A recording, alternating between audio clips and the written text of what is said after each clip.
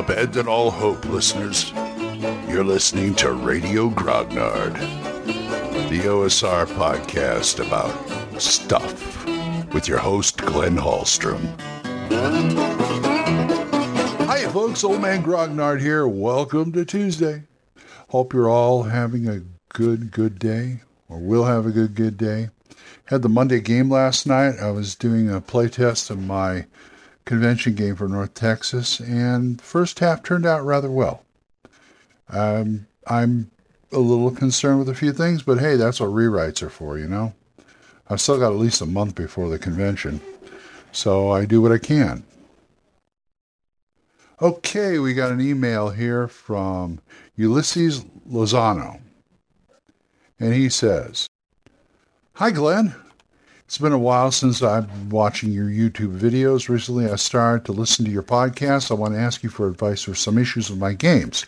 Okay. I'll do what I can. Glad to help.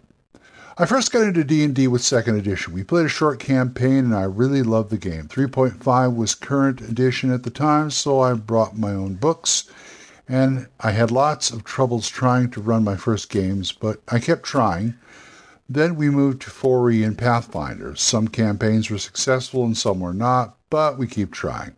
The group I've had since some years ago proved to be quite a challenge. I wasn't able to convince a single player to read the rulebook. So what happened was that every combat turn I had to explain to every player what they had to add in order to calculate their attack bonus. Of course, I was overwhelmed with this task, and they never were able to remember the rules. I'll get back to that in a minute. I gave up for some time, then I found the OSR. Your Swords and Wizardry Continual Light review gave me new hope. I loved Continual Light's simplicity. Games were way smoother, but stripping the game from complex rules revealed a new problems which it took me long to identify. Well, I'm glad you like it, and we can thank Eric Tenkar and the good people at Frog God Games for that. He goes on. Problems made me think that I'm not good enough as a DM, so I bought many OSR books based on reviews from you and other people, watched a lot of DM advice from YouTube, read blogs and stuff, and I tried to apply these new ideas to new games with the same group. But problems were always there, and I think I know what happens. I think the problem may be a couple of my players. It seems that they don't have any interest in adventuring, killing monsters, rescuing people and stuff. They wander around towns, pickpocketing everyone they can, getting into fights with random town people, trying to set houses on fire. If they get slapped by someone, they stab them. They like going after pretty girls, etc. They pickpocket other players many times per session and try to outperform everyone in every way possible. They treat other players as enemies. When the party gets a quest and most players go to sleep so they can start traveling next morning, these two players, they make their characters stay up all night, getting into random fights and robbing everything they can. So the game gets very boring for anyone else. They do a lot of metagaming. I think that if they go to jail for their behavior, they might make their characters commit suicide so they can get a new character which will be out of jail and then begin torching houses again. If I start the game at the gates of a dungeon, they pickpocket other players, steal their stuff, and run away, splitting the party. I first thought that I had to improve as a DM, that I had the responsibility to improvise something fun in response to anything they try. I also tried railroading, sandboxing, start a game in a tavern, in a dungeon during a long travel, and many other ideas, but these players derail the game by being aggressive with other players and any NPC. I've run some very successful games where players really get into the game and we all have a lot of fun. So I thought if I could stop playing with these two players so I can know if they're the problem or not. But I feel terrible thinking that I will not let someone play because they don't play the way I want. Could you give me some advice in this situation? Sorry for the bad English. No, that's all right. Well, let me tell you, Ulysses, I could give you a lot of things you could try, okay? And frankly, I don't think it's going to make them any better. It's just, they are what they are.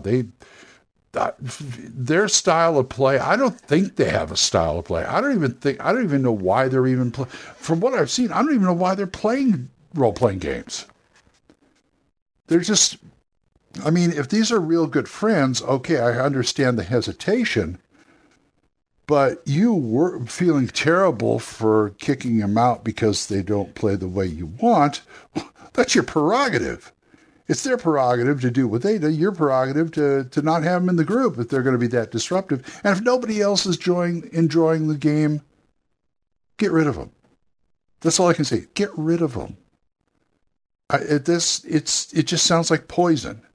They're not taking the game seriously. They're not taking the plot seriously. They're not taking you seriously. You know, you can try. They're the kind of people that just, you know, yanks my crank.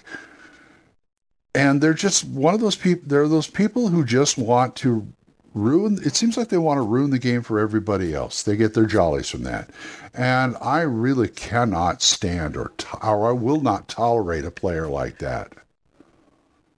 I mean, if you can talk to them, that's fine. You know, but it sounds like it's gone beyond talking. You're tearing your hair out over it. You shouldn't have to. Play with people who want to be at the table, who want to make an adventure with you.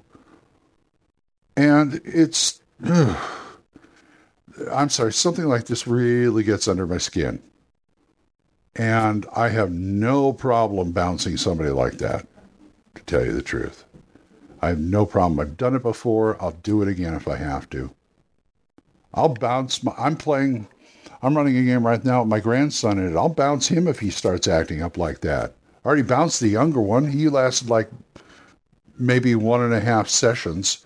I wasn't the DM at the time, but I was playing. And I just said, no, that's it. I'm not taking anymore. That's it. And as a DM, I bounced the person. I felt kind of bad, but I got over it the first time it happened.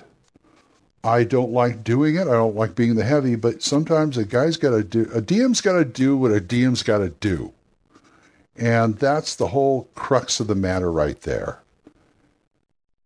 If you want to talk to them in private, I'd be interested in finding out if you did talk to them in private. Are you going to, or what? Why? What they would say? I would be interested to see what they would say, but I don't really hold any hope of it solving the problem, to tell you the truth. Usually if you can talk to a player saying, hey, look, you know, back off a bit, or, you know, if you want to fight, I'd bounce them. To tell you the truth, I would bounce them.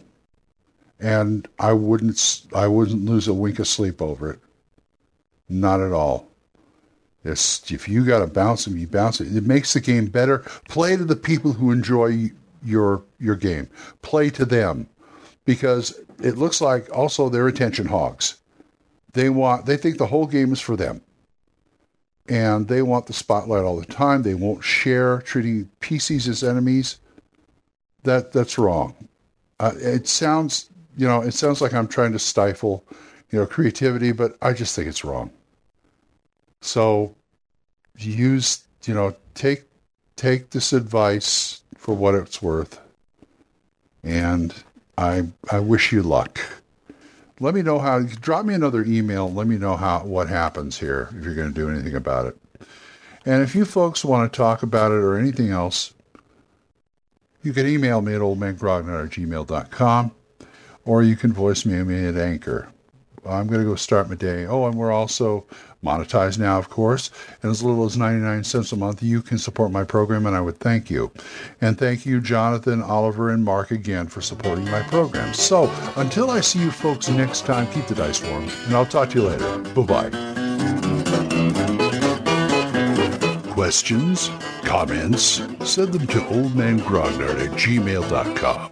We'll see you next time when Radio Grognard is on the air.